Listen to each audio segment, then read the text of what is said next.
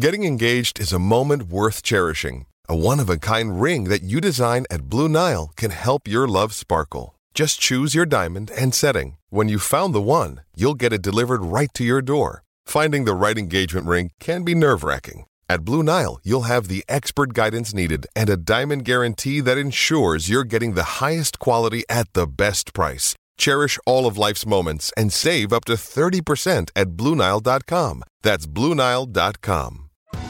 Survivor 46 is here, and so is On Fire, the only official Survivor podcast, and we have a twist this season. The winner of Survivor 45, Dee Valladares, will be joining us every week. We're going behind the scenes of the biggest moments, the how and the why things happen, and the strategy and analysis you can only get from someone like me, a Survivor winner. Listen to On Fire, the official Survivor podcast, wherever you get your podcast.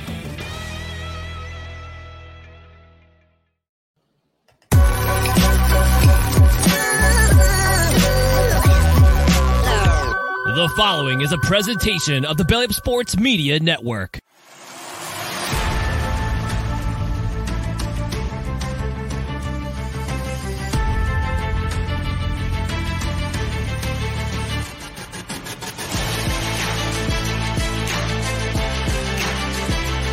Here comes pressure, throws it to Eckler on the screen. He's got a block to the 10, to the 5, into the end zone. High pass. Did Williams make that catch?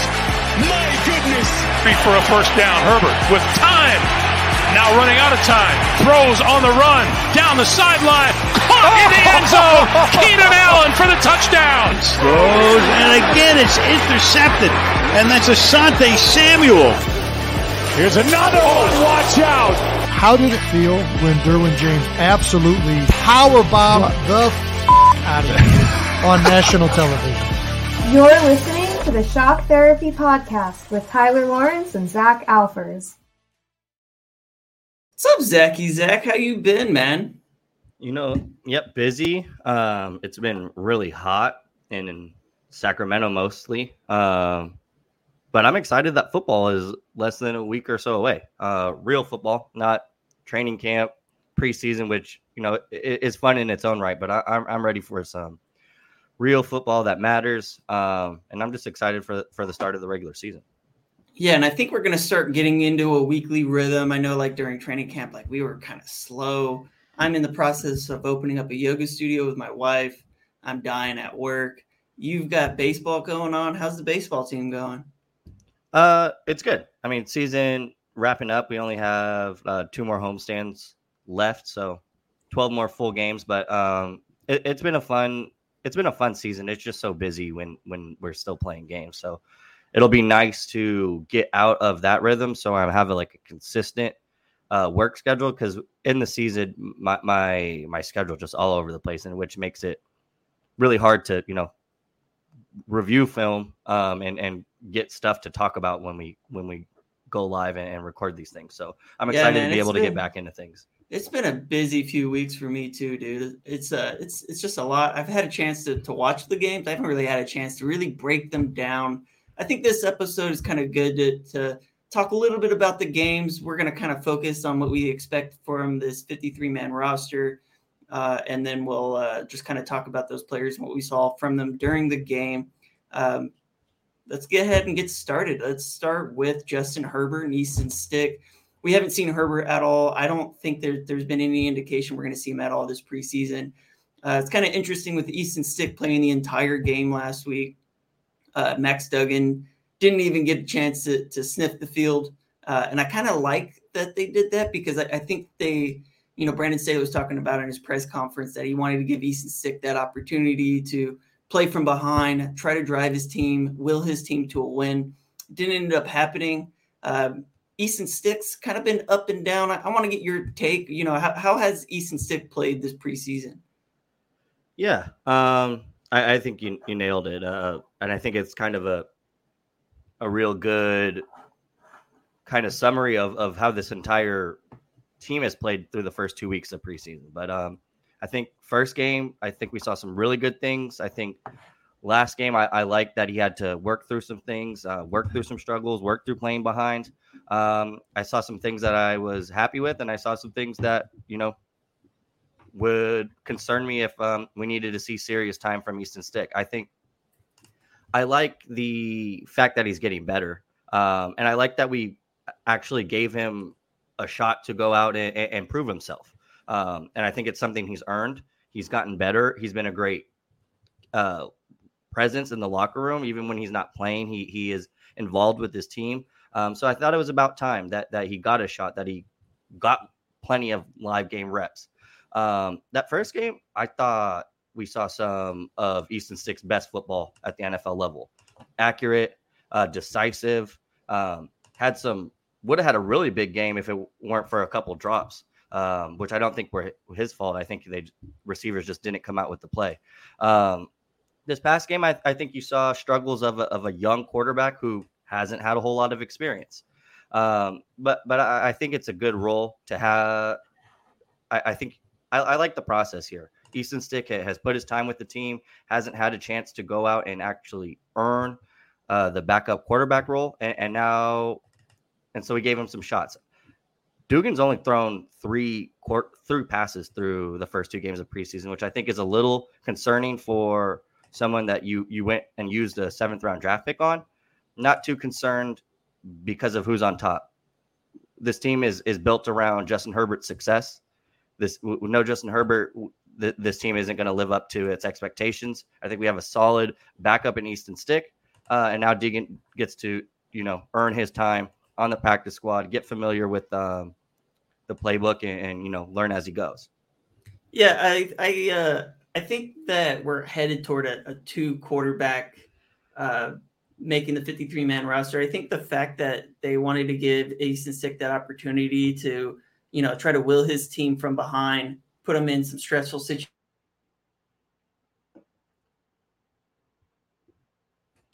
and see how he plays. I thought 50% of his passes, I think that he missed some shots really early.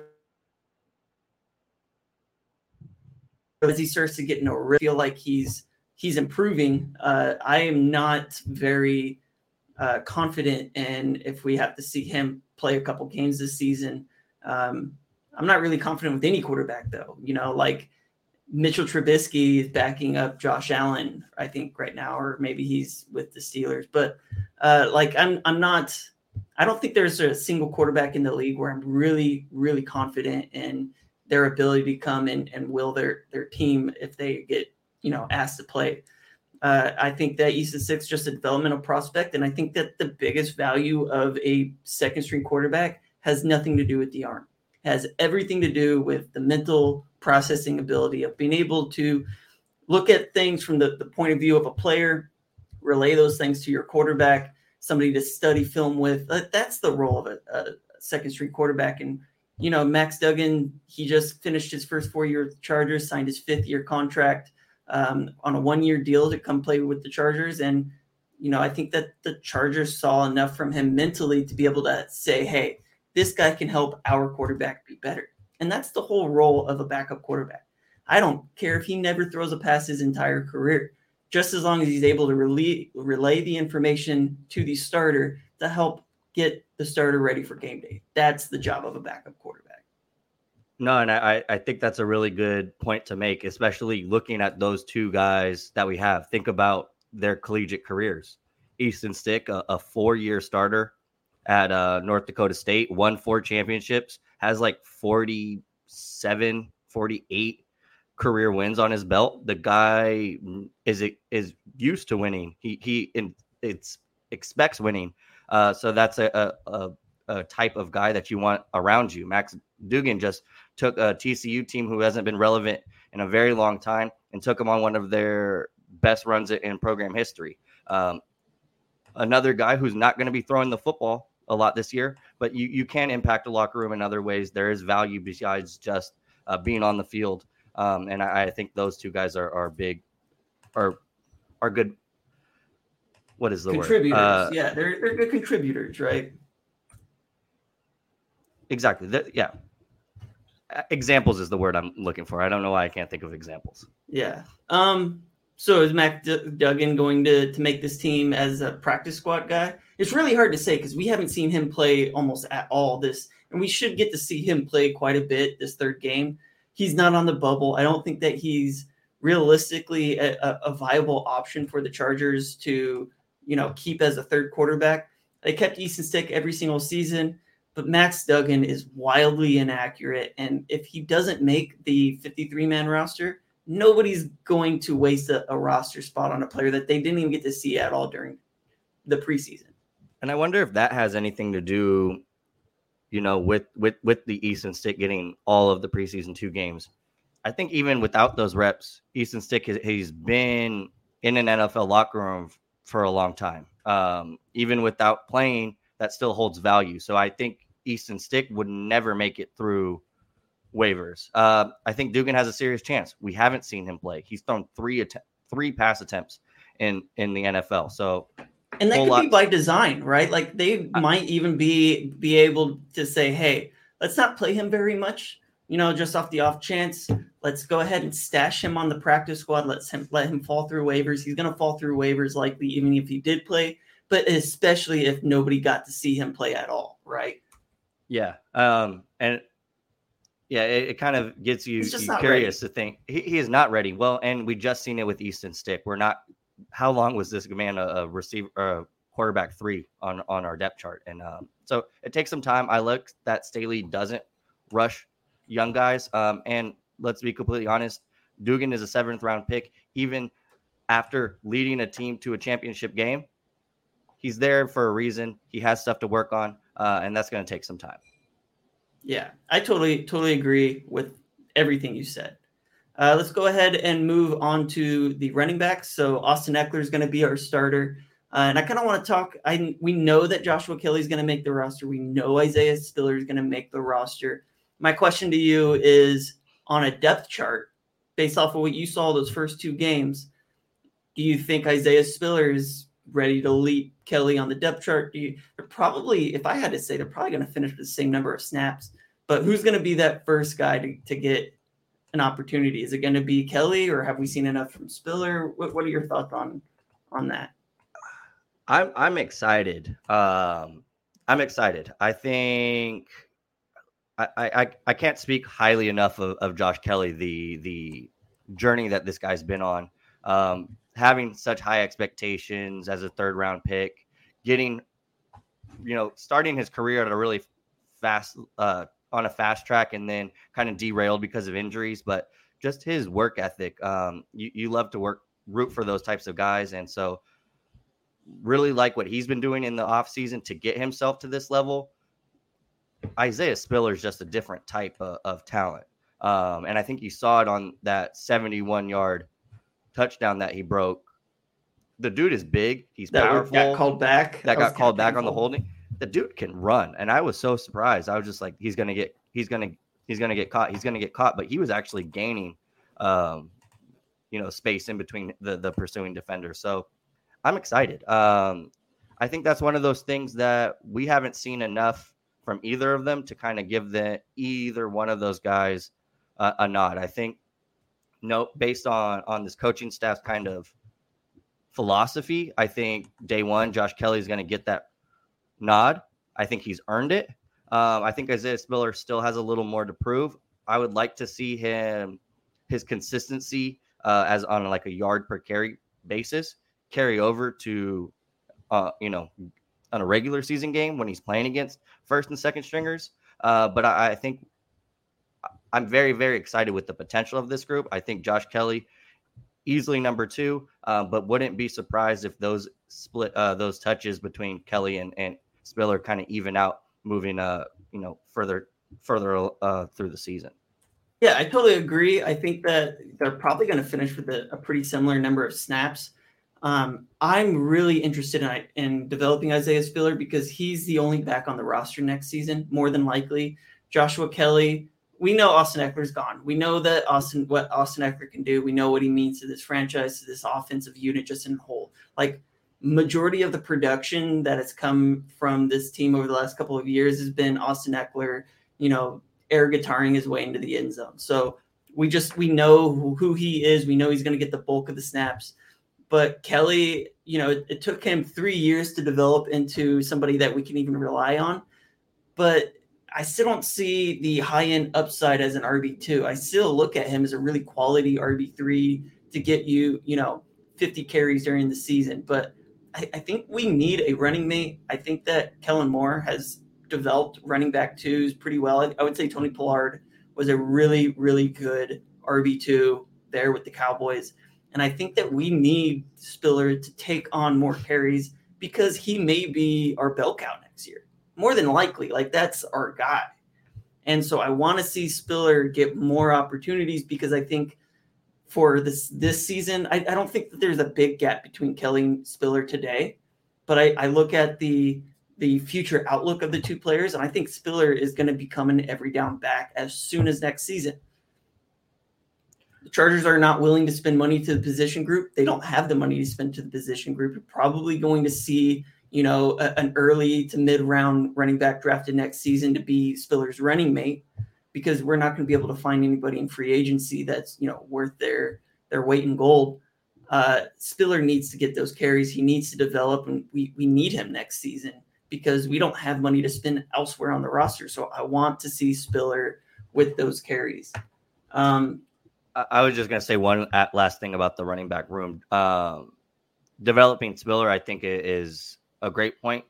I also really think that those offensive touches are going to be very similar because of how valuable and how many snaps Kelly plays on the special teams unit.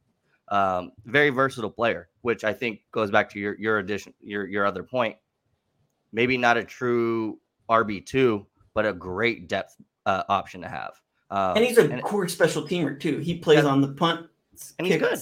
He's a important contributor to that phase of the game. So the fresher guys can be, the better. So I think this is a good thing, a good type of decision to have, and I think I'm more excited than I've been about a running back two battle in a long time for the Chargers.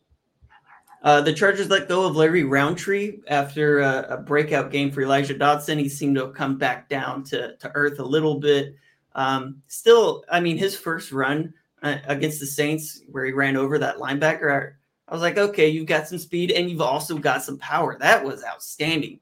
But then you started seeing some of the rookie mistakes, the drops, right out of the backfield.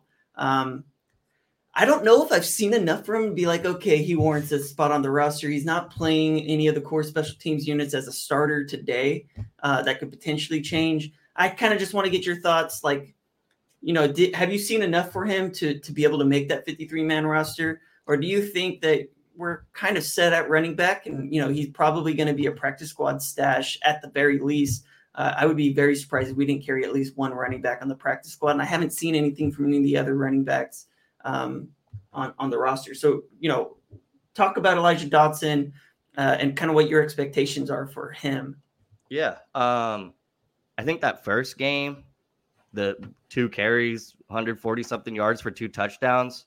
I think, that got everyone's eyes opened. I think definitely if we had this conversation last week, I'd say Elijah Dotson, very good chance at bursting that roster bubble. Based on what we've seen this last game, I think he was just one splash play away from really getting the coaching staff's eyes on this. He's going to be 4th running back on this roster if he makes it.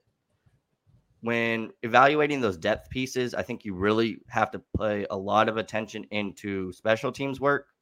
Darius Davis has all but secured the return job with his 82-yard house call.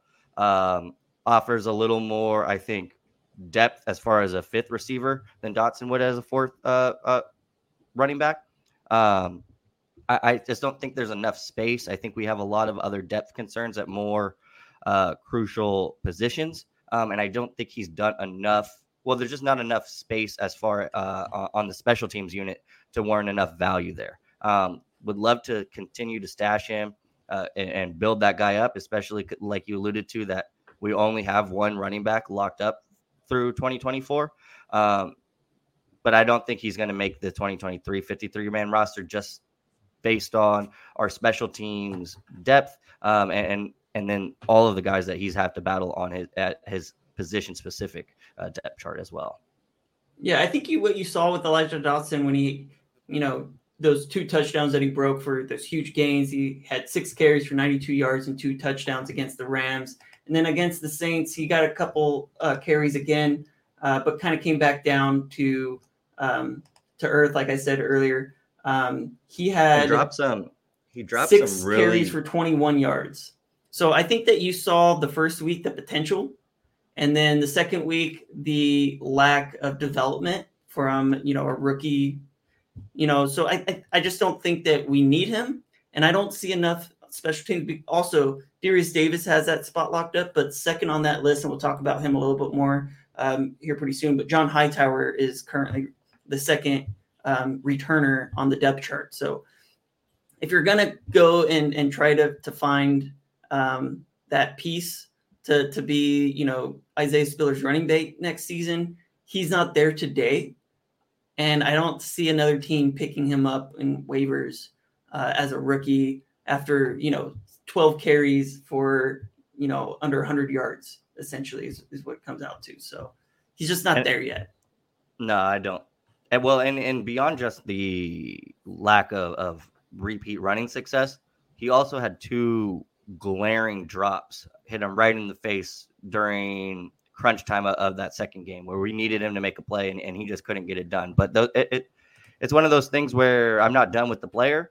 Just needs some time to develop. That was a pressure, and he didn't play all game. And then we threw him into 2-minute hustle period where we needed nothing but points. And he just kind of dropped the ball. But I this year, not a fit. Stash this guy on the roster, learn the offense, get comfortable, and I think next year there's going to be a lot more options as far as special teams jobs up for grabs, as well as other running back holes to fill. Talking a little bit about wide receiver, Keenan Allen looks like he's having a resurgent. He looks incredible in training camp. You see highlight after highlight after highlight, and what I really like is that he's been moving around the formation. He's been primarily a slot wide receiver, really throughout his career at the Chargers, and Kellen Moore has been changing that up a bit, creating mismatches outside, creating mismatches in the slot, using him in the motion, using a big slot wide receiver and Mike Williams. Also have the ability to move Palmer. Like the whole wide receiver room can't be talked about enough, just because we're seeing so much different utilization of that position group under Kellen Moore. So I don't think we got to talk too much about Kellen Moore and what he's going to be able to provide to this whole wide receiver room, because I think it's readily apparent. Mike Williams obviously is going to be your big play threat deep down the field. Josh Palmer, Quentin Johnson. That's kind of the area I really kind of want to talk about real quick, because right now, in my opinion, I feel like Josh Palmer is the third on the depth chart. I think you're going to see a lot more snaps from him with some Quentin Johnson kind of sprinkled in. What have you seen out of Quentin Johnson? Because the other thing that I've noticed is Josh Palmer hasn't played in the preseason.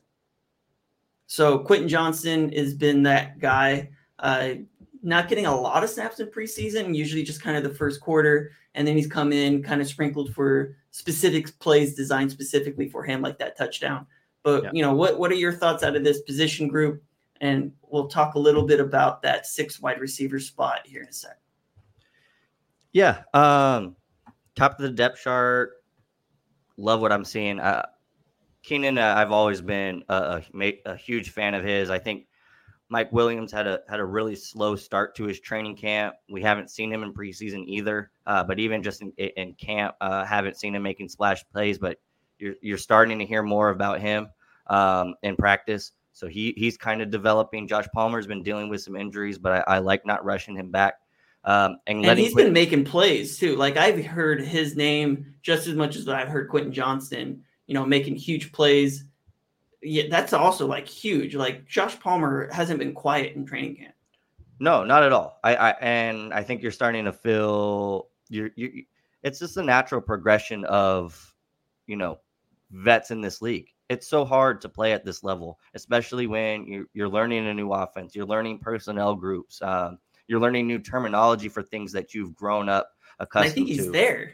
No, and I think you're seeing it. We took him for a third round, and I think we're going to get a steal with that pick. when, all is said and done and all of those draft picks ahead of him kind of fizzled out. I love what we got at that depth. And I think you switch however you feel between Q and Josh Palmer. I think there are very good other receiving groups that you could stack up 1 through 3. Throw another 5 guys out there, and I don't know who's number 4 receiver do you want more than the Chargers. I don't go find me one.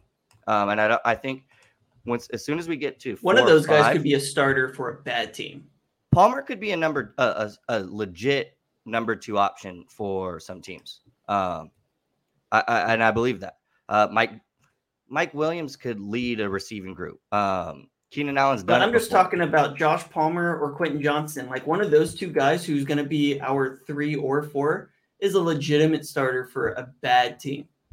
And I love that for a couple of reasons. I think first and foremost, we've seen it last year. What one, and in our case it was 2, but what one lingering injury can do to a room. Last year our receiving group was supposed to be a strength of this team, and because of those injuries, it wasn't.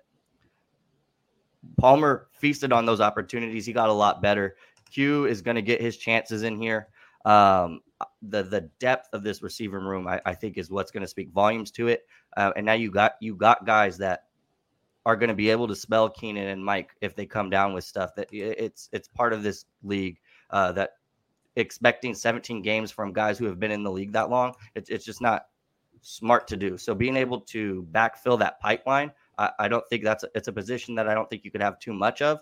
And I think this year, with all 5 of those guys in-house, all doing a little bit different things, I'm really excited for this group, especially with the new Kellen Moore offense. Yeah, I totally get it. And I think it makes a lot of sense. I think Josh Palmer is probably going to finish with more snaps, more targets, and be a legitimate weapon and threat. And I don't think you're going to see quite as much Quentin Johnson. I think they're probably going to design some plays for him just to get his feet wet kind of thing. But I don't think this is the year that you're going to see Q, have that, rookie hot start. It's not going to happen. There's too many mouths to feed in this offense. But I think he is a legitimate weapon, and I think he's going to develop into a really quality wide receiver for us. 5th on that depth chart is going to be Darius Davis. To be honest, I've really liked what I've seen out of Darius Davis, not just in the return game. Yeah, he had the kickoff or punt return touchdown. That was great to see. We've seen him on kickoffs, kick returns, be able to get up to the 25-yard line at least consistently. But even as a wide receiver, he's been making plays in training camp, not deep down the field, but purely as a slot wide receiver. He's a small guy. He has to play in the slot. He's been pretty reliable. I saw a couple catches in both games from him. I really like what I've seen in both of, his special teams ability, that speed, but also as a safety blanket in the middle of the field, small catch radius, tiny guy, but somebody who I really think that I wasn't expecting quite as much to see from him as a wide receiver. And I think we've seen more. In general, I think we've seen quite a bit more. I think Davis has definitely been, one of my surprises of training camp. And I think we knew the speed was going to translate. His vision in the return game, I think, just jumped out to you on his college tape, and you thought it was just going to be a matter of time before he was able to figure that out at the next level. And it took him one shot, and he housed that thing. So love what I've seen from him in the return game. I think he offers you a little more as a receiver than we've seen from our last receiver 5s in the last 3 or 4 years. Really see a lot of potential moving forward as a route runner, as a guy to, take screens. And I think early on in Q's career, you're going to see him handle those screens. You're going to see him handle the jet sweeps. The goal for him is to eventually be an all-around number 1, where you're not going to want him to give him those types of touches. And so I think Darius Davis would be a nice fill for that role long-term, something that, he's not the size of Joe Reed, but that's exactly what we wanted. An explosive returner who could give us some yard after catch or some big playmaking ability as a receiver. And so I really, really excited for his development, and day one, can't wait for him to get that first kickoff opening night, because watch out, that guy can run. He's speedy.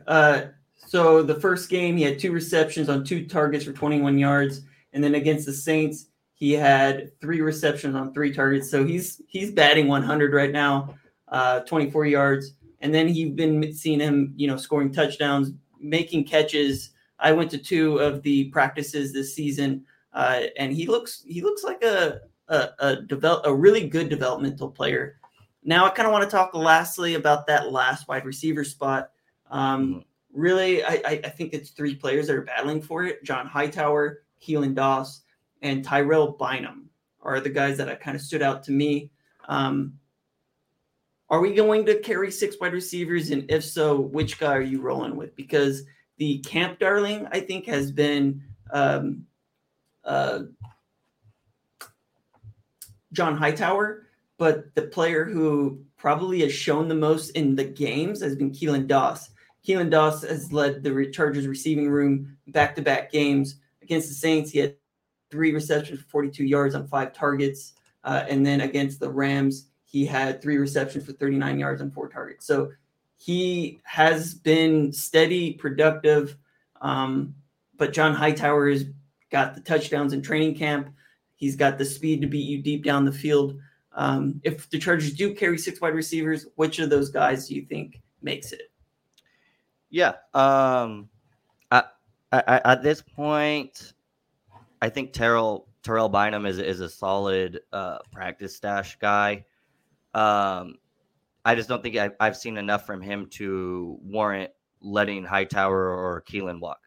And I think a couple things. Hightower, I think in practice had definitely early on, you couldn't help but notice him. He was making, if not multiple, at least one really big play a game. It offers some return ability, which I think is valuable. I think what's concerning is the fact that we have not seen Hightower play in a preseason game. He did play last week, but he wasn't noticeable. Like he did he get some snaps? I know he got some snaps against injuries. The Saints, but you didn't see too much from him. He had against the Saints, he had 6 targets and he caught 1 reception for 10 yards. Did he he was on the stat sheet? Yeah. Oh, I'm looking at the Rams game. So he did play. He did miss the Rams game. He did play, but 6 targets, 1 reception. Not all his fault. I think that I guess was wildly inaccurate against the Saints. I thought he was under pressure a lot, though, as well. So I don't put it all on him. But, I mean, when you're looking at the stat sheet and you're comparing him to Keelan Doss, there's a lot to be said for that. Well, and I didn't realize that he got a snap in there. That's the issue. You didn't realize, right? Right. Not impactful. And I think I do think a 6th receiver is going to make this team.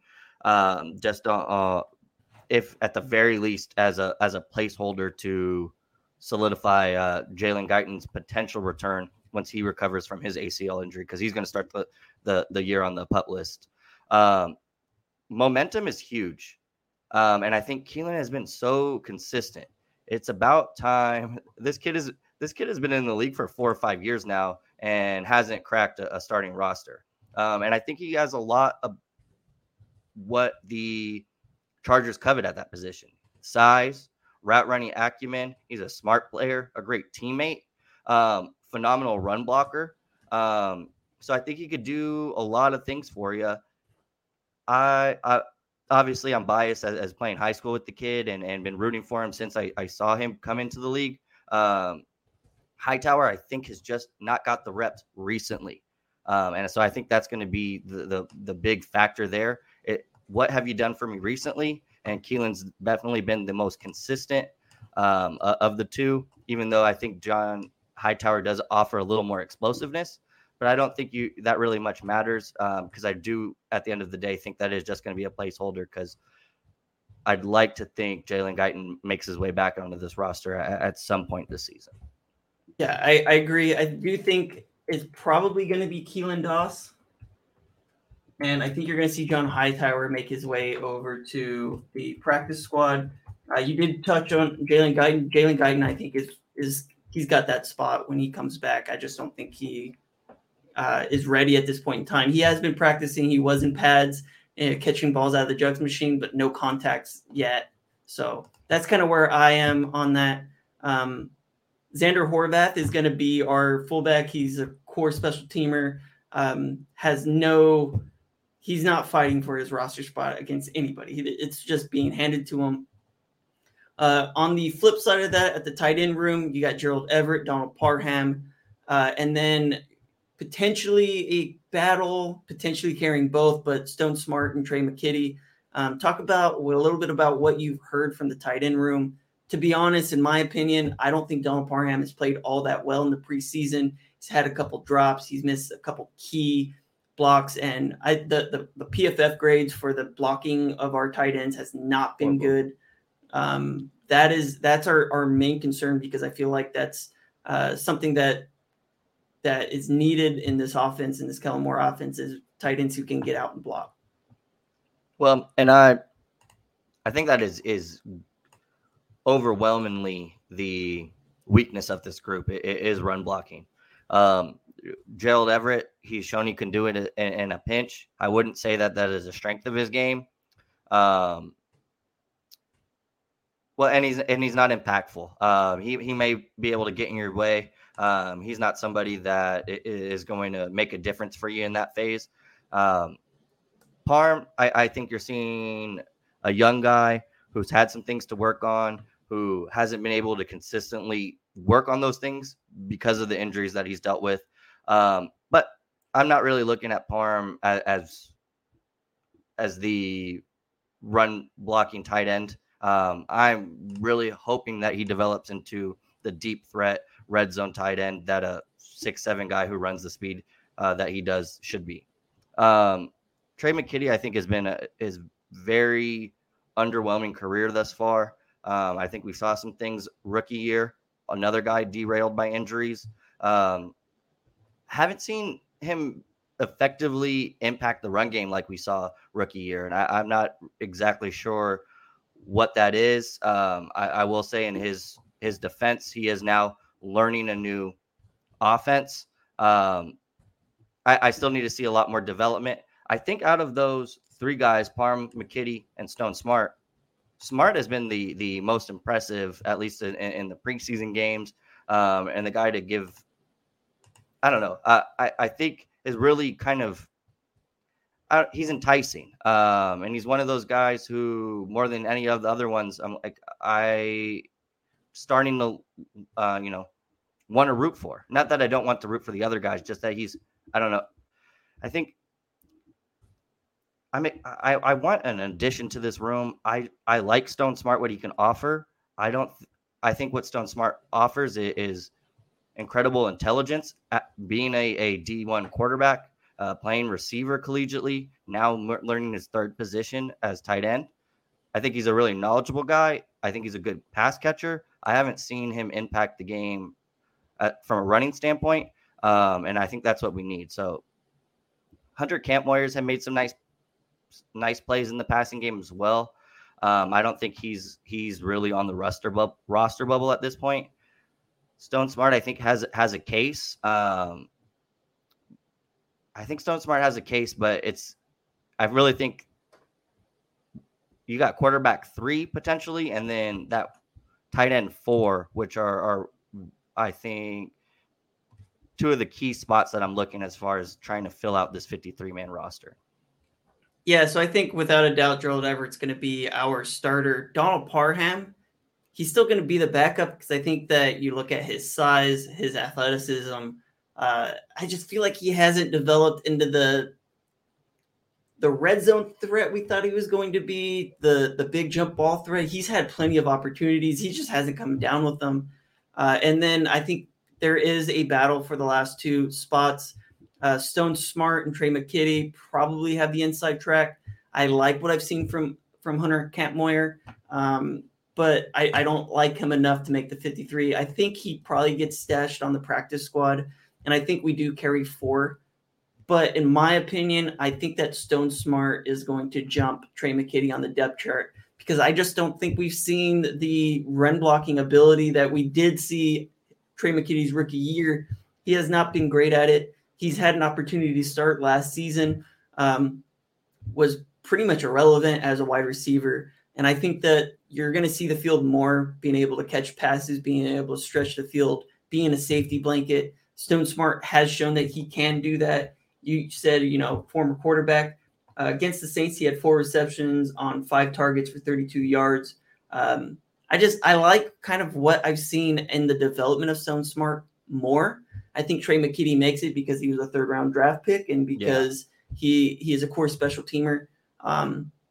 But I haven't seen what I've wanted to see out of Trey McKitty, and that sours me a little bit on, you're drafted in the 3rd round. You're expected to, develop into a future starter.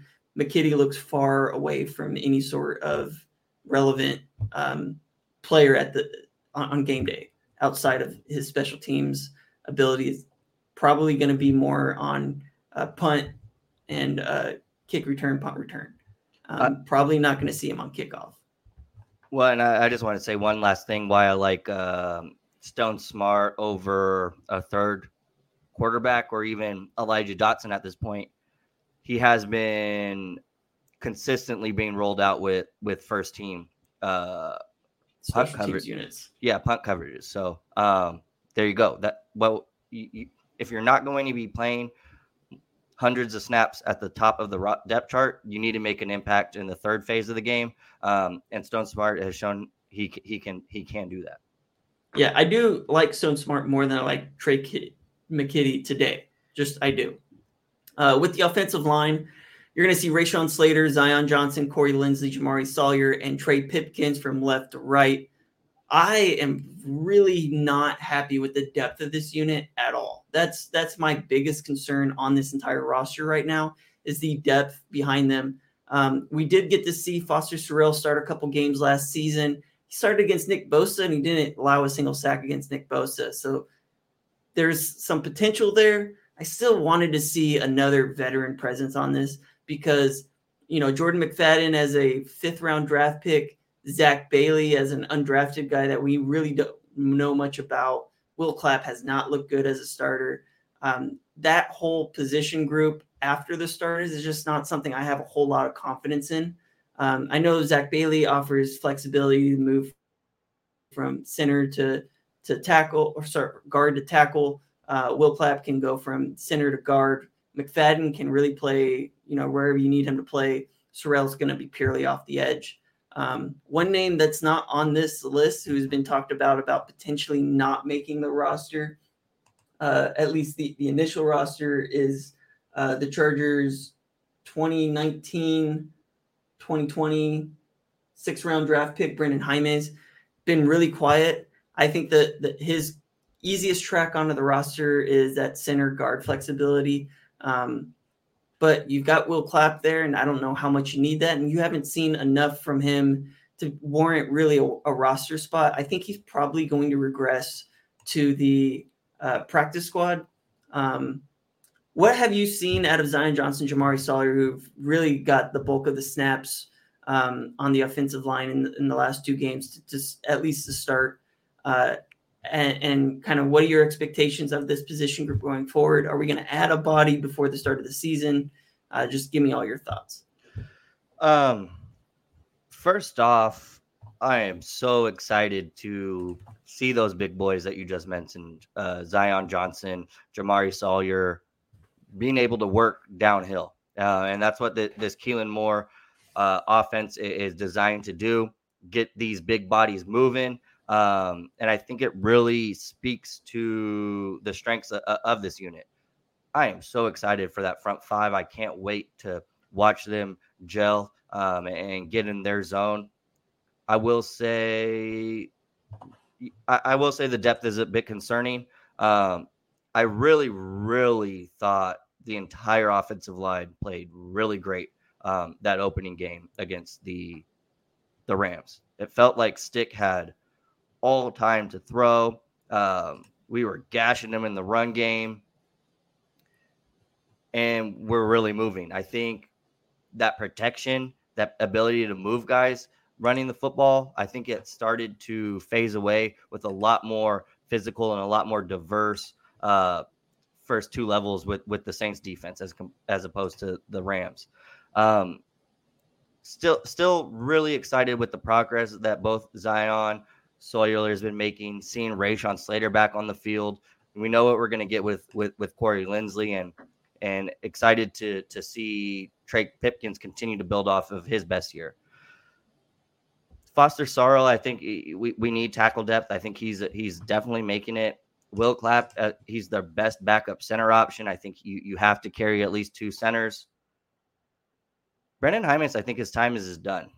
Jordan McFadden, I like as a depth piece. He hasn't had shots like Brendan Hymas has. Zach Bailey, I think, especially at this point, as like a ninth offense when you already have your number two center.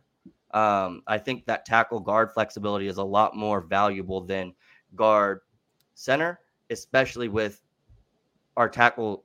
Most of our tackles have the ability to bump inside. So I think Brendan Hymas is expendable at this point. We've given a shot. I definitely think he'll find another home for somebody who's really needing some depth there. I'm just ready for us to move away from that pick. I haven't seen a whole lot to get excited about. Wouldn't mind a nice roster guard to bring in to help the progression of Zion and Jamari, but not sure who really is out there and who would really make this group better. I think the one thing that I think is missing would be like a veteran guard presence. Well, honestly, a veteran guard or tackle presence, because there's so many young guys outside of Corey Linsley. I could definitely see a veteran moving Zach Bailey off of this list. But right now, I think Zach Bailey is my 9, and I'm letting Brendan Hymas walk. I think I'm moving him probably to the practice squad, Brendan Hymas. Yeah, that's fine. But I'm not comfortable with Zach Bailey is my biggest takeaway from that. So Zach Bailey against the Rams allowed, I just had the PFF stats, but for whatever reason, PFF's been annoying. So Austin Pleasance allowed 4 pressures.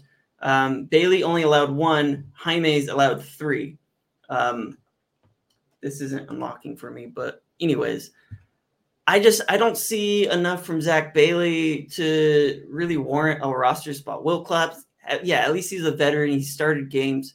Jordan McFadden, he offers that flexibility to move inside or out. Was a really, really well-regarded college player. I think he won like the offensive lineman of the year for the ACC. And there's a lot of upside with a guy like that, kind of similar to how we had with Jamari Sawyer. Foster Sarell, he's got starting experience. Zach Bailey, complete unknown, like the least likely player to play, because if somebody does get hurt, Foster Sarell is the first guy to tackle. Jordan McFadden's the next guy to tackle, and then the first guy to guard. Will Clapp is the first guy to center. So Zach Bailey just doesn't give you a whole lot of confidence. I know he's got some flexibility to kick inside, but he's just not the guy that I'm really, excited to see there. And I want to see a veteran presence other than Will Clapp to help develop those guys in the film room. And there's guys out there. I probably can't think of anybody off the top of my head. I don't have anything pulled up, but at this point in the season, there's guys that waited to sign to find the right fit. Maybe the Chargers could be a right fit for somebody who's at the end of his career, maybe, early 30s, who's just looking to catch on to a team now that training camp is over. I don't know though. I don't feel super comfortable with our backups, just in general. Moving on to the edge class. So our starting edge is going to be Joey Bosa and Khalil Mack. We'll have Tuli Tuipulotu and Chris Rumpf backing them up. I really like this group this year. I think that getting Tuli in the second round was huge because I think that we needed a reliable future developmental piece who is a monster against the run and also led the NCAA in sacks last season. Give me your thoughts on this position group. Yeah. Really, I've been very excited about Tuli. Finally going out and drafting a legitimate edge rusher in the first 2 rounds. A guy who led the nation in sacks and a guy who comes from a great pedigree of NFL talent and is just a hard worker. I was hearing this story this last preseason game. All through training camp, Tuli has been going up to Khalil and Joey and calling them sir, to the point where, which is hilarious. Joey's just like, dude, like, I'm just a guy. Like, I'm just a guy. You don't have to call me sir. I'm not your coach. Ask me. I'm going to be a resource to you. But just having that professionalism about you, being as young as he is, coming from USC, and having the success he did there, having, that head on your shoulders, very excited. And then he's a gamer on top of it. I'm really excited from the development I've seen from Chris Rumpf these 2 preseason games. That first preseason game, for the first 3 series he was out there, got a sack, was consistently beating his man one-on-one, and then they had to bring some double teams, and he was still making his way and getting penetration. I think today I have Chris Rumpf as my third edge rusher, just based off the work he's put in, the flashes we've seen through camp, the flashes and the plays he's made in the preseason games. I'm excited for him because he's finally starting to make plays. And now that is against second and third string guys. But I think it speaks to the character of the guys that we have in this locker room. We're not shying away from making guys earn their spots. And I think you're seeing the Josh Palmers, the Chris Rumpfs. They've been putting in time. They've been staying late after practice. They've been picking ears of the Keenan Allens and the Joey Bosas of the locker rooms, and they're starting to develop. So I'm really excited to see what Chris Rumpf could put together, because I thought he was easily one of my first half stars of that first preseason game.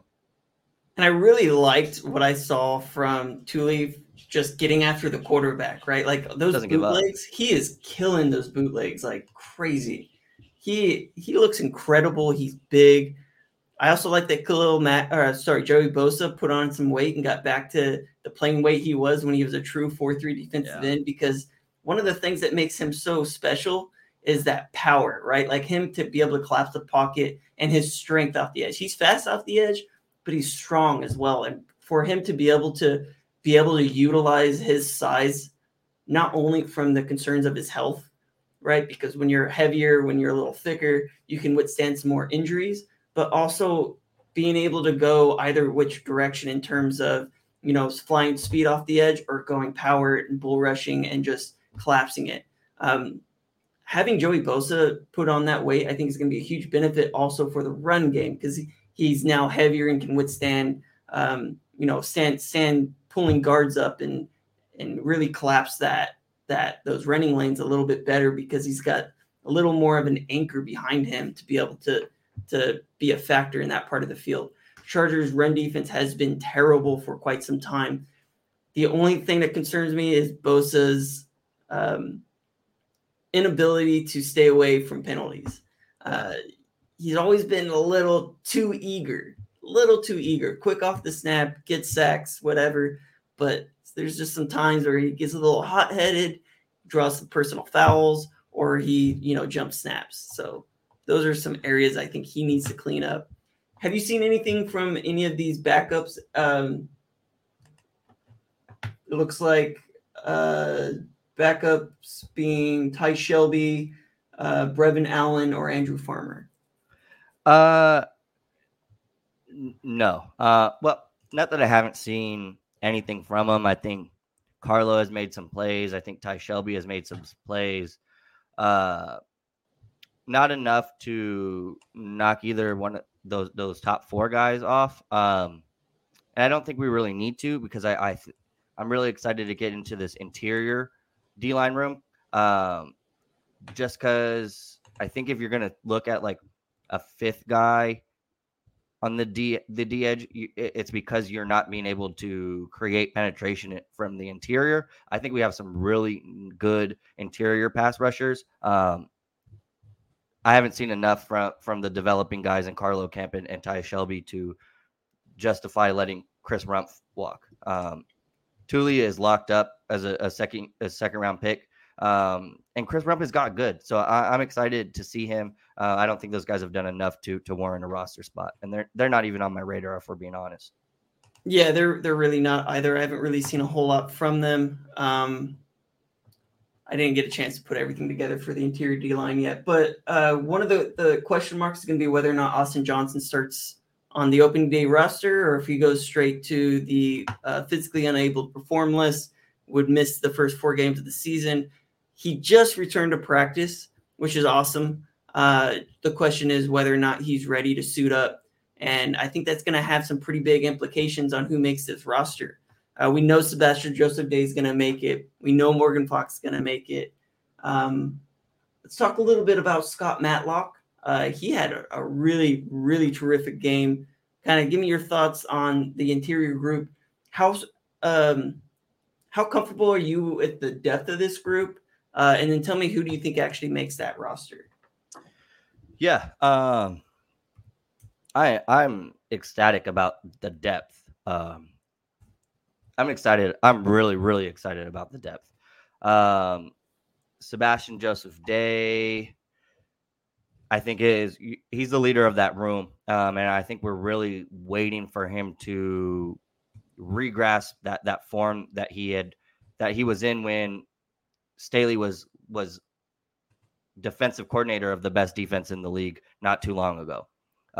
Morgan Fox, that is my pick. I don't think he's going to get the production just because I don't think he's going to get enough snaps. But I could really see this guy being in the top 5 of pass rush win rate from interior defenders. I think he impacts the game. One of the best impactors of the game, getting after the football between the tackles. A guy who is no slouch in run defense either. Really excited about Morgan Fox. Scott Matlock is just a big body. Really great depth piece. Athletic big body, too. He is so athletic. It catches me off guard sometimes. Yeah, he is nice. I'm excited. He's great. I think those three are locks.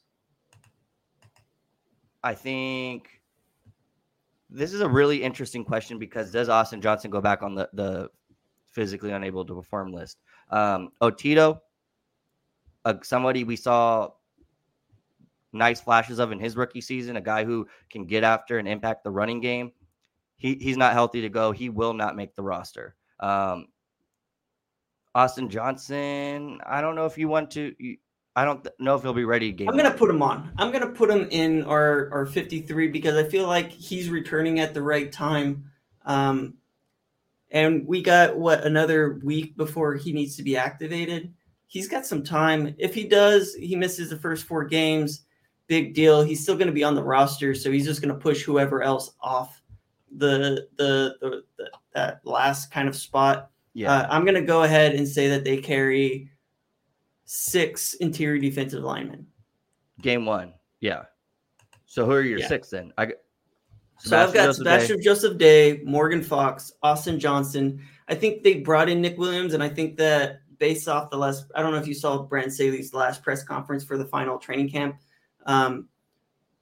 He talked about Nick Williams being a big addition to that team, a big addition to the locker room. You don't say that to a guy who's on the bubble. I just don't see him on the bubble. And I mean, we haven't seen him all preseason, but just taking his words for what they are, it seems like Nick Williams is going to make that roster. Scott Matlock has really, he really blew up this last game. He was a wrecker in the backfield, and he was chasing down ball carriers from behind. And for a 310-pound defensive tackle, defensive end, being able to get sideline to sideline, that's super beneficial to your run defense. So I think you're going to see a lot of Scott Matlock play this season. I think that they're going to have a nice rotation going there. Probably going to get somewhere around 10 to 15 snaps a game, being able to just be that guy. And then I want to add a UDFA. I got to add him somewhere. It seems like every year there's one guy right on that bubble. Last year we didn't have one. We're going to return to that this year. I'm going to give it to Gerard Clark because I really, really like the player. I like the story. And I also like just the big 330-pound body. We don't have one of those on the roster right now outside of Nick Williams. But Nick Williams is, in his 30s. Let's go ahead and keep a young guy. We're going to develop, make sure we lock that guy down. And I think that we have a roster spot for it. Yeah. No, I definitely I think 6 guys make this roster spot. I definitely see 6 interior guys making the 53. I agree with all your 5. I like the idea of Gerard Clark making it, who was, somebody who I think was everybody's top pick as a Chargers undrafted free agent to make this roster. David Moa, though, has really been distancing himself as that emergent depth piece on the interior defensive line. He plays a whole lot of snaps throughout the preseason games, and he's been productive in that time. Offers a little more experience, obviously, than Gerard Clark, and more than Otito does, who I think is eventually going to be the guy that makes it because, like you said, he is that big body that we're missing in this group. But I will say David Momoa is one of those other high motor guys. You can never tell it's him based on his name because his hair covers it up. But you see that hair flowing, and Moa's not too far away from making a play. And so I think it's he definitely has shine. He probably deserves that roster spot. I just was looking at if I'm going to pick a single UDFA to make this roster, it's probably going to be him. There's no others. There's no I other don't shot. see another one. Maybe Tyrell Bynum, but even that seems like kind of a stretch. We'll talk a little bit more about that. Keep talking a little bit about this interior group. What else do we got to talk about? Well, I think we got it, right? We talked about Scott Matlock. We talked about Nick Williams. And David Moa has showed up. He's probably earned that spot. I think you're right. I think it probably will be David Moa. I'm just trying to play devil's advocate here and try to get a UDFA on the roster. And that's really between 2 guys for me. It's Tyrell Bynum and David Moa. Let's talk a little bit about this linebacker room. Eric Kendricks brings a lot of experience, already a huge fan favorite. Kenneth Murray has really been talked about quite a bit in camp. Hopefully, in a contract year, shrugging off some of those injury issues he had. He finally had his first healthy training camp, and it's shown to the training camp or to the coaching staff. Eric Kendricks has talked about it. A lot of guys have been talking about Kenneth Murray having a big year this season. I really, really liked everything I've seen from Dion Henley over these last 2 games. He's played a lot of snaps, probably the most of any player in the preseason. Nick Neiman's dealing with a little bit of injuries. The Chargers still have Eamon Ogbongbemiga, who's been a mainstay on the special teams units, and they just signed Tate Crowder from the Giants, who was a starter for the last couple of seasons. Talk a bit about this linebacker group. Yeah, really excited to see Eric Hendricks' impact on this game. I know it's kind of late in his career, but in his heyday, a phenomenal run defender and a really great teammate and leader. Kenneth Murray, we've been waiting. We gave up a lot of capital to go back up into the first round and grab this guy. You're seeing the athletic flashes, and now it's coming with game knowledge. So he's in the right places, and he's developing exactly like you want the future of that position to develop. in case we weren't going to see this development from Murray, we went and drafted a protection there in Dion Henley. And I think from the aesthetic to the gameplay to the story, a lot to root for from Dion Henley. A gamer, he wants to be out there, grew up not too far away from where the Chargers play their games in Inglewood. I'm really excited about Dion Henley. I was a big fan of his just watching a lot of Pac-12 games this past college season. So excited for that. And then Nick Niemann and Armand Bamiga, I think you could easily say after return, kick returner, or after return guy, after place kicker, after punter, Nick Niemann and Armand Bamiga, I think, are our most valuable special team contributors because they are starters on all 4 units. They are good. Nick Niemann was a rookie special team player of the year. And so I think they are big reasons why our special teams isn't something that we're coming on here weekly to bitch about. This special teams unit has really taken a 540-degree turn from what it looked like 3-4 years ago. And those 2 young guys leading the way are a big reason for it. I know we brought in Blake Lynch as a veteran, a guy who's been a special teams presence. I think he was really brought in because of the injuries of Nick and Amin Agbumiga, and I'm really not buying a whole lot into the Tay Crowder just because those are my 5 guys on the top of it. I really think Tay Crowder is just there to get us through the next preseason game against the Niners, just because we don't have a whole lot of guys suiting up. Right now it's Dion, Blake Lynch, and some other guys that I don't know because Eric Kendricks, Kenneth Murray, Nick and Amin are both dealing with injuries, so I don't see them suiting up come Friday.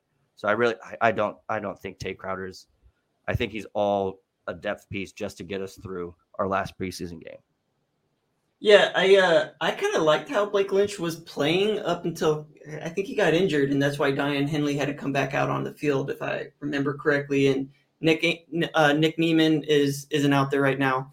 Eamon Ogbongbemiga has been kind of he's been really well talked about by the coaching staff just throughout his last couple of years with the Chargers.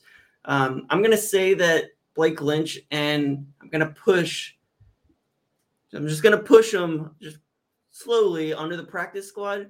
I think they brought in Tay Crowder for a reason.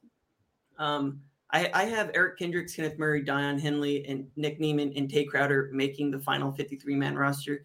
I really like the experience that Tay Crowder has. And I think he's played well while he was there with the Giants. And I think there was a reason we brought him in. It wasn't just to practice for a week just for him to, not make this roster. And I think it kind of is between Eamon Ogbongbemiga and Nick Niemann. I think that Nick Niemann kind of fits what the Chargers like at linebacker. They like athletic, rangy guys. And, I look at Ogbongbemiga more as a heavy hitter in the middle of the field there.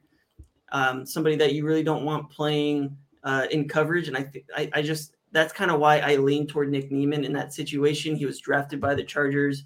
Ogbongbemiga is going to be a restricted free agent next season. And I don't really know if anybody's going to go and take Ogbongbemiga off our practice squad. I think that he's a quality special teamer. I think that they were looking to upgrade that position group. And I think that Tay Crowder brings a veteran presence to that group. So it was a little head scratching to me because I felt like we had our linebacker room pretty solid, pretty down. Maybe, Nick Niemann's injury is a little worse than we thought. And maybe he ends up going to the PUP list and we hold on to, Nick Niemann and we put Eamon Ogbongbemiga on that roster and try to figure out what we're going to do with that linebacker room in 4 weeks from now. I don't exactly know how that's going to play out, but I feel like we signed Tay Crowder for a reason. We didn't bring in a developmental UDFA guy just to fill a roster spot for a week. We brought in a veteran presence. Well, and Friday I think will be a good indicator of why we brought him in. If he's getting a lot of snaps, if he's starting that game and he's getting a lot of snaps early, I think you nailed it. If he comes in and doesn't see his first snap until the third quarter, that is a filler, because like you're saying, he is late in the game. This is a new system. If we really don't want him to contribute, he needs to get live reps and he needs to get them fast. So I think we're going to learn a lot about who gets that last linebacker position early on in that last preseason game. And also, I didn't see Bamiga play at all for the Saints, against the Saints. I don't even remember seeing them playing against the Rams. It's been all Dion Henley.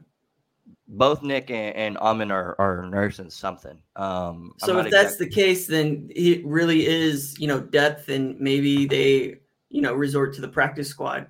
One of them does. But bringing in Crowder, I mean, they brought in a veteran presence, right? Yeah.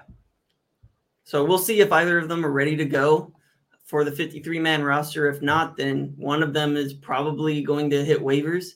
Hopefully we can keep them both, but I just, something's going to happen there. And I don't know what it is, but something's going to happen there. Moving on to the cornerbacks, I have us only keeping 5 this year. J.C. Jackson, Asante Samuel, Michael Davis, Jasir Taylor, Dean Leonard. J.C.'s been practicing. I think that he's going to be ready week 1.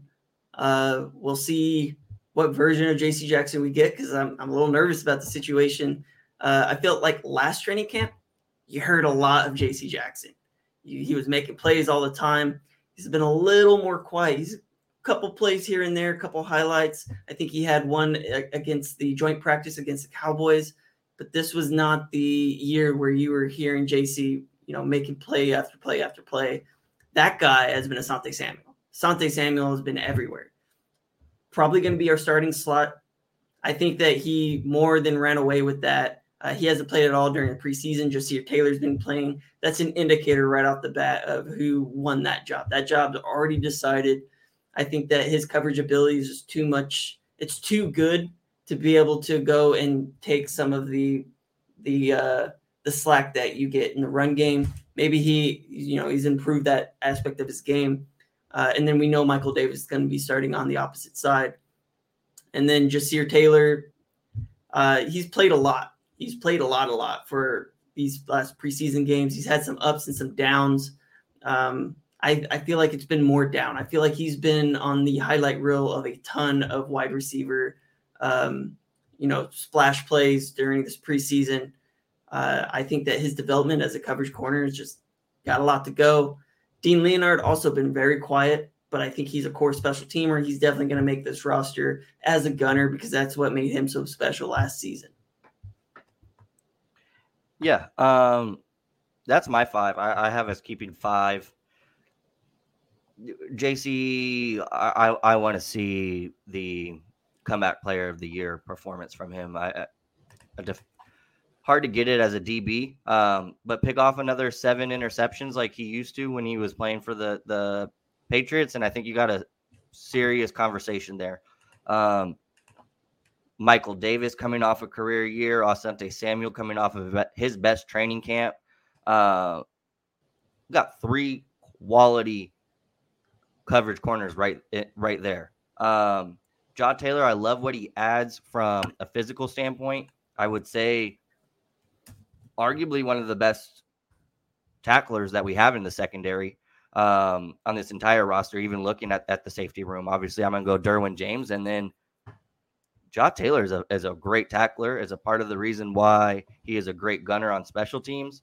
But I like that versatility, being able to slide him in there when teams want to go run heavy. And then if you're going to play us like traditional NFL teams do in this day and age, you want a lockdown pass coverage corner. I'm going to take the 3-4 yards that you're going to get on a run play. I also think Asante Samuel is hungry and is very coachable. I think you're going to see a significant improvement from Asante Samuel as a tackler this year.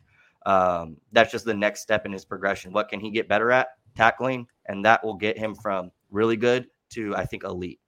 And then Dean Leonard, really good depth piece and a phenomenal gunner. Stands out to me last year, that play where he just trucks his blocker right into the Broncos receiver and ended up sealing us that game. So really, really excited about that cornerback group. But those 5 are there. Keeman Hall, I think, was making a run for that. I think injuries kind of put that to kind of put that story to sleep. But could definitely see Keeman Hall making an appearance here later in the year as a fill-in for an injury. Because I did like the flashes that we've seen early on in his young career. And then the last group that we got to talk. Well, actually, before we get to that, have you been impressed by any of the other 6+ cornerbacks during the preseason? Because I want to talk a little bit about Matt Hankins. Matt Hankins was like a UFL like stud. Mm-hmm. They signed him kind of late in the process. I think he showed up a little bit in the games against the Saints. I think he showed up a little bit. I think I was reading a couple of breakups he had in Daniel Popper's. By the way, Daniel Popper, thank you for everything you do, man, because you really you provide such great content. When I'm not there at training camp, I've got my inside man there who's going to tell me everything I need to know. So big shout out to Daniel Popper. But Matt Hankins and I think Tywan Mullen has popped a couple times as well. Yeah, that would be the only other guy that I've even seen make plays. I think Ty Mullen we most recently saw getting some tackles on special teams, even though he's a smaller guy. 5'8", 181 pounds. He's a slight guy. He's a small guy for NFL standards. I'm sorry, he could bench press me, but still more willing tackler than his size would let you to believe. And I thought he made some good plays. Nothing that I don't think he's even close to Jaws level or what we've seen from Leonard thus far. But love keeping the receiver and the cornerback pipeline going. You can never have too much of those guys. So if we want to go ahead and stash him and let him develop on that practice squad, wouldn't be surprised, especially with Keeman Hall. I don't think he is healthy enough to play. Keenan, he was actually released. So he was released with an injury designation. There you go. Had surgery. So yeah, Keeman Hall is not going to be part of that group.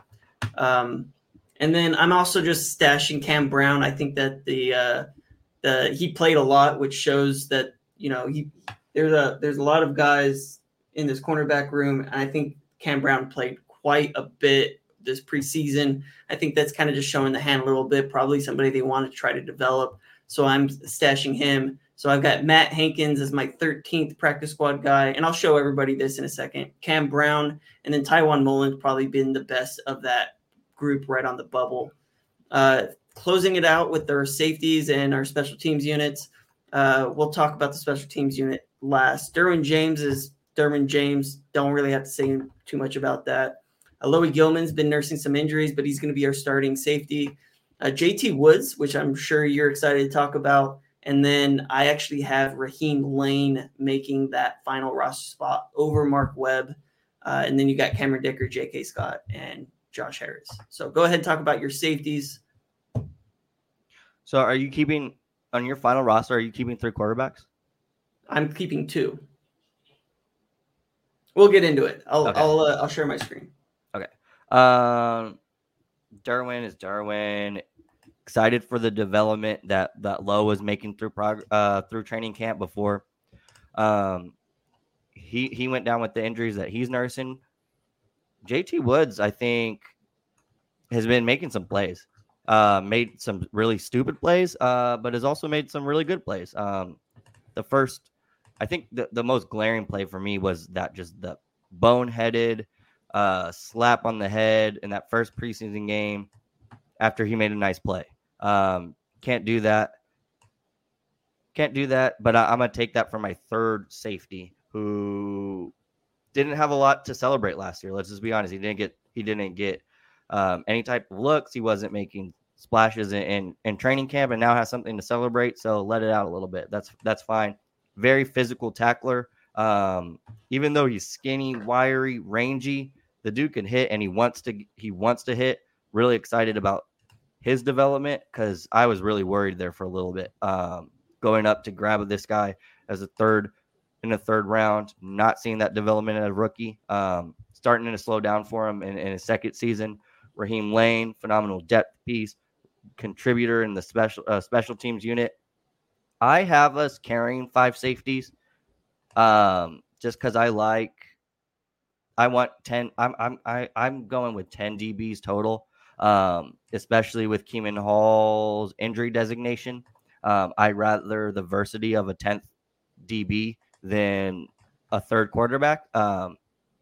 For that reason, I have Mark Webb slipping in there. But if I was going 4 safeties, I do think Raheem Lane has shown a little more thus far in his career. But I'm going 5 safeties, 5 cornerbacks for my roster. Yeah, I'm off by 2. Let's see. So quarterback. So yeah, I think Mark Webb's probably that next guy in this list. Running I backs, don't know 3, how I did this. Fullback, 1, 2, 3, 6 receivers. So yeah, I'm gonna go ahead and put Mark Webb on here because that's my next guy.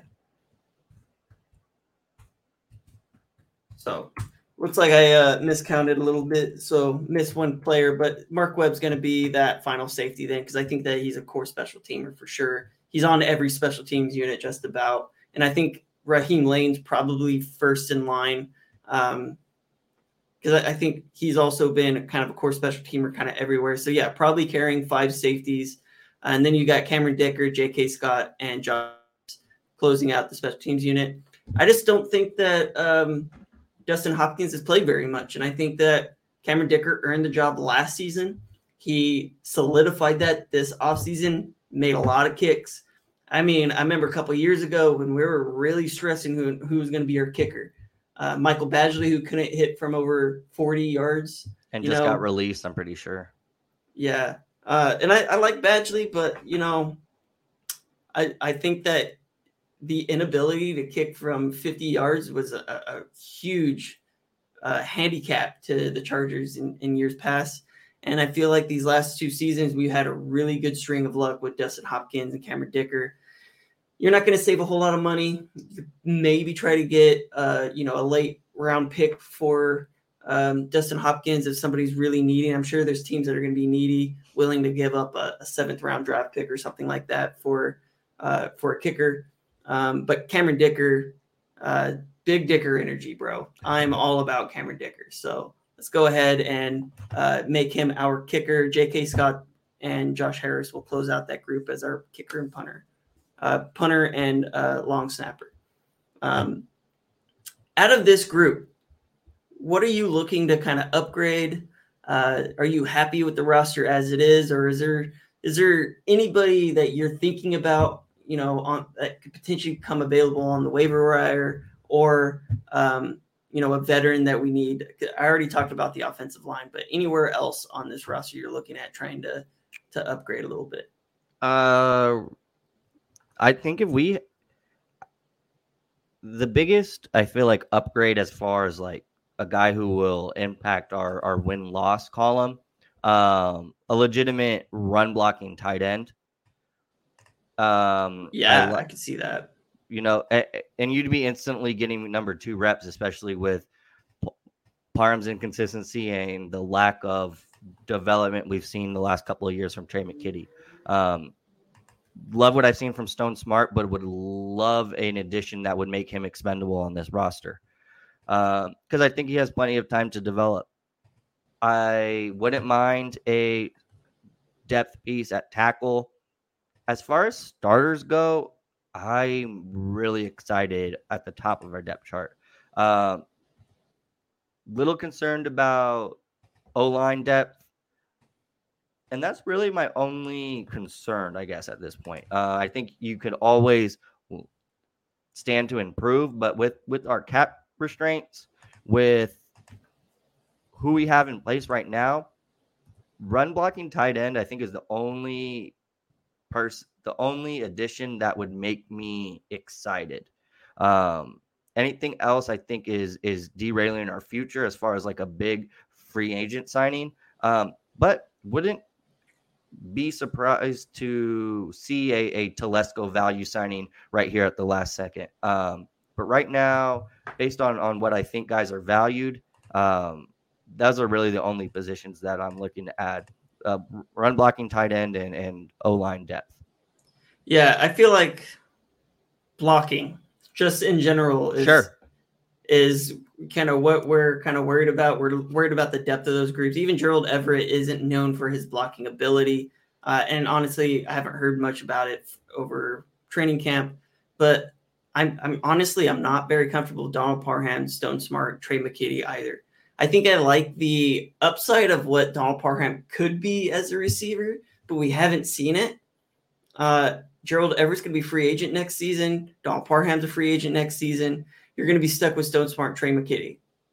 So, like, even just having somebody that you could bring in, potentially re-sign on a cheap contract makes a lot of sense. It's a group that we probably need to upgrade, especially because of how much Kellen Moore uses those two tight end sets. We're going to see a lot of Donald Parham, potentially Stone Smart, and Trey McKitty this season, just based off of the scheme of what he does. I would love for him to go out there for wide receiver sets all the time with, Austin Eckler catching passes out of the backfield. But I don't want to also I don't want to become too predictable with that, right? And having those two tight end sets and running out of them, play action out of them, we do it a lot. We need to be able to establish that run game. Donald Parham did not look good against the run in either game from what I saw. That's a big area that we, there's a hole. There's a huge hole for tight end 2.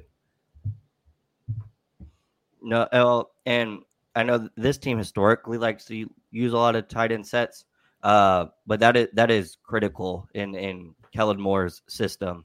Personnel groupings, mixing up your receiver depth, mixing up your running back depth, mixing up your tight end depth.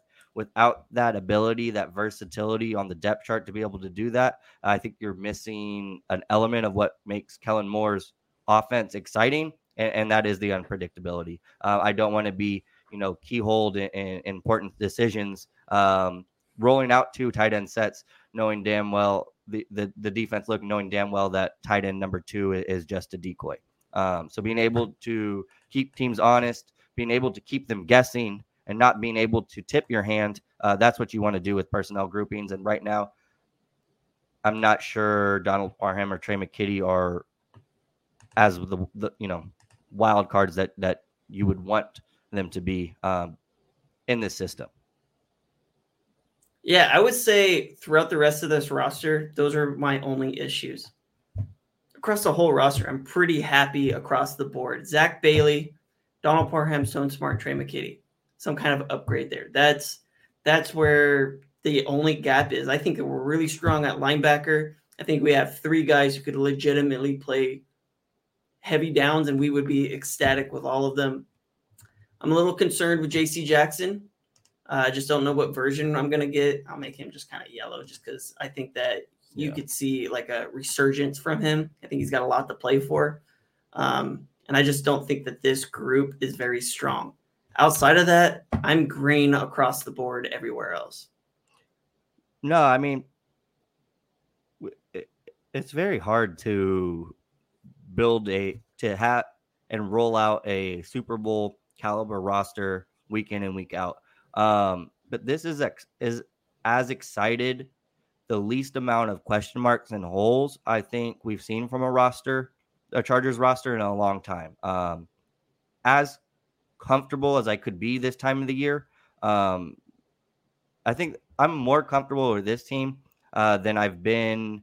The last team I was this comfortable with was probably the LT 12-4 year where our heart was broken anyway. So yeah, I would roster, say, just don't break my heart and don't lose to the Patriots or the Jets in the playoffs, and we're going to be fine. Yeah, I would say we're pretty deep across the board. Probably like every team's got holes. We just kind of pointed it out to everybody, kind of what those holes, what those concerns are. Mm-hmm. This is all green, man. Like this even Easton Stick as a backup is like a net positive. Yeah. So yeah, and I even like the practice squad. Like I'm actually excited about a lot of these players. I'm excited about Taiwan Mullen. This isn't going to be Mark Webb. You've actually got an open spot here. I'm excited for Brendan Jaimes, who we drafted in the 6th round, resorting to the practice squad. That means you've got strength elsewhere on that group, even if I don't believe it, right? That's what they believe. We've got some developmental prospects here. We're also going to be getting a Tito and Jalen Guyton back at some point during the season. This roster is deep, it's strong, and there's a lot to be excited for. Any closing remarks, Zach? No. I got one more for you then. Yeah, what we got? So, who has the most to play for in this last preseason game? Oh, that's a good question. Who has the most to play for? And while you're thinking about that, I'm going to talk about Joshua Kelly and Isaiah Spiller. I think both guys are going to play a lot because I think that we need to determine some sort of batting order for these two guys. We haven't seen either of them really break out. I know Isaiah Spiller had that 71-yard touchdown run that was called back, but we have not seen like somebody really take that RB2 spot. Austin Eckler's been talking about it for years. Who's gonna earn the right to back me up and get a significant number of carries? This offense, it's gonna need an RB2. We're going to have somebody take that lead. I don't know who it's going to be. Those are two guys that I'm really looking for. I don't think it really matters in terms of like who's going to make the roster. They're both going to. But this game, I want to see 10 carries from each. And I want to see who actually runs away with that. Let them play into the 3rd quarter. Let them figure it out. And then, 4th quarter, you're putting out Elijah Dotson and some no names. Probably only going to see one full drive of the starters, if any. I want to see who's going to run away with that. And, it's the only time you can really decide that is when you're going to the ground, and this is your last chance before the start of the season. No, yeah. And that's pivotal to our success. One of those guys emerging and not just getting those snaps because somebody has to get them.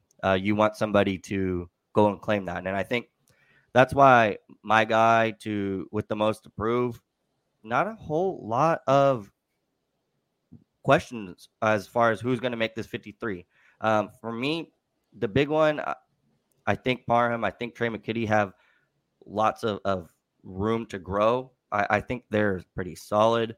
There's going to be a 9th tackle, or there's going to be a 9th lineman that makes this team, and I think it's just going to be by default. I don't think anybody has shown enough to secure that spot. I'm going to go with closing this out on a high note. The kid has led the team in receiving yards the last 2 years, has been through 4 or 5 training camps this far in his career, has not made an opening day roster. It's time for Keelan to make that.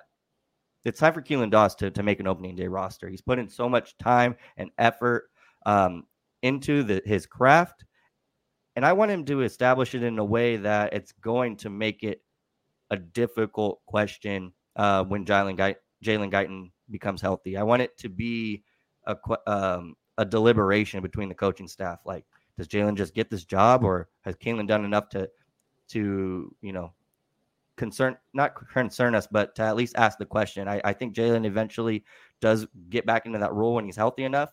But I'd love to see Keelan Doss go and establish that game, or establish that 6th receiver spot. And I think 3-4 catches and a touchdown should do it for me. I'd like to see that kid get in the end zone, because has led the team in receptions and receiving yards the last 2 games. I think the one thing missing from his resume to really cap off a phenomenal offseason would be a touchdown against the Niners, and great depth over there. So it wouldn't be some slouch TD either.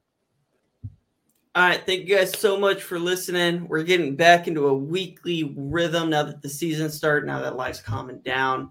If you guys are ever around the Santee area, come to the Balance Yoga Studio. Get your Zen. Get your Namaste. Namaste. Talk to you guys later. Namaste.